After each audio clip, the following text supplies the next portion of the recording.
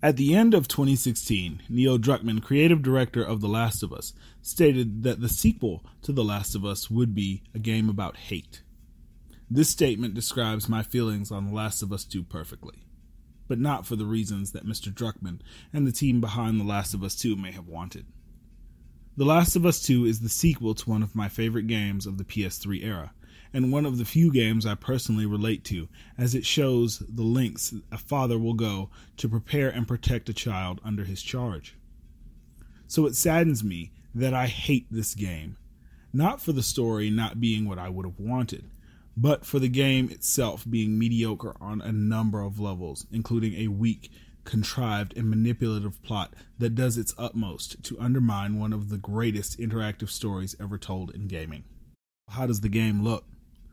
The Last of Us 2 is a beautiful game. Naughty Dog has created a marvel of graphical fidelity on the PS4.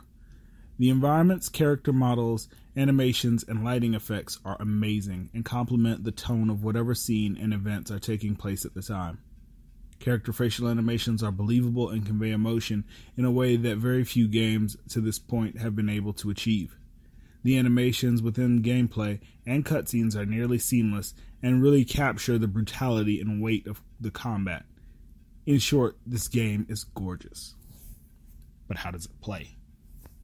If you enjoyed the gameplay of the original Last of Us, well, you're in luck. The gameplay, for better or worse, is largely untouched.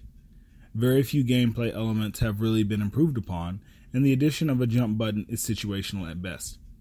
Naughty Dog's accessibility options for this title are second to none.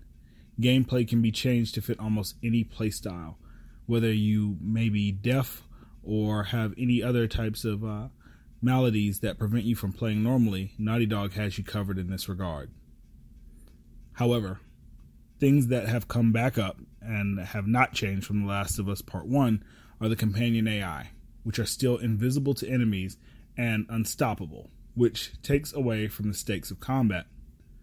The overall gameplay loop is unfortunately also extremely repetitive, and control is taken away from the player far too often for my liking. In particular, in many situations you are made to kill all the enemies in many encounters when escaping would be far more prudent.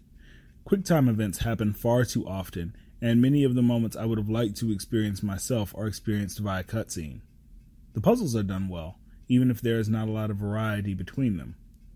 Combat is still fairly basic, with one button for attack, one button for dodge, and no stamina meter, making for unlimited melee strikes without fatigue. Stealth is one area where this title has been improved upon, allowing the player to go prone in tall grass, similar to the Metal Gear franchise.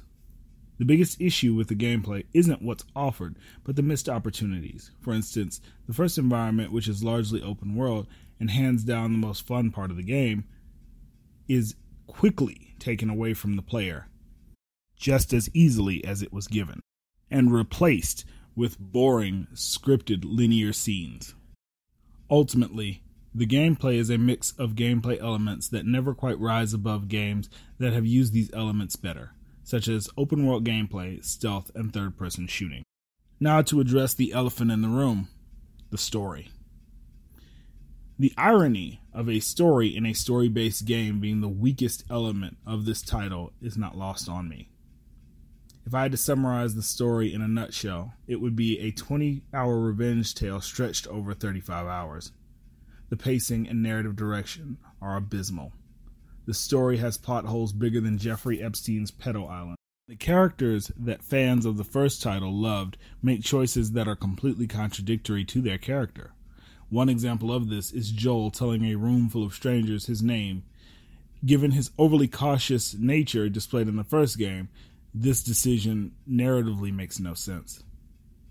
In this title, not only are we treated to seeing Joel murdered by a murder-hungry, unlikable psychopath, but then you are forced to play as said murder-hungry, unlikable psychopath. Almost 15 hours of this game is dedicated to playing as the single most unlikable character in all of gaming. Abby, the jacked white female and Joel Slayer, is thrust upon you for hours and hours, while the writers try desperately to convince you she is a worthwhile human being, employing some of the most blatant emotional manipulation I have ever seen in any piece of fiction.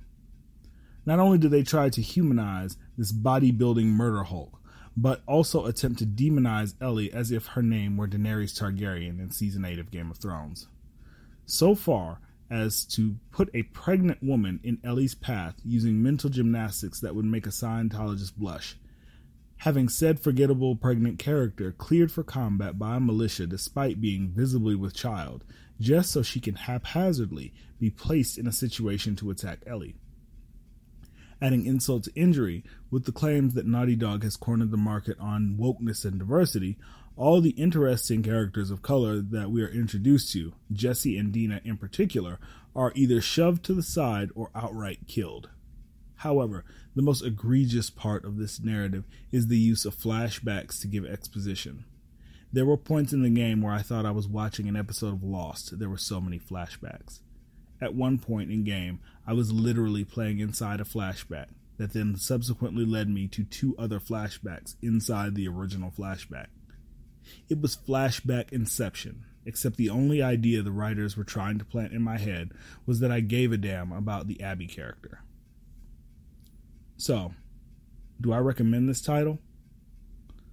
Well, The Last of Us 2 isn't a bad game, or a good game, and definitely not a masterpiece. It is a handful of meh in a beautiful wrapper that never lives up to the prestige of its predecessor, which is the saddest part of all. It reminds me of my favorite Bible verse. You were neither hot nor cold, so I spit you out.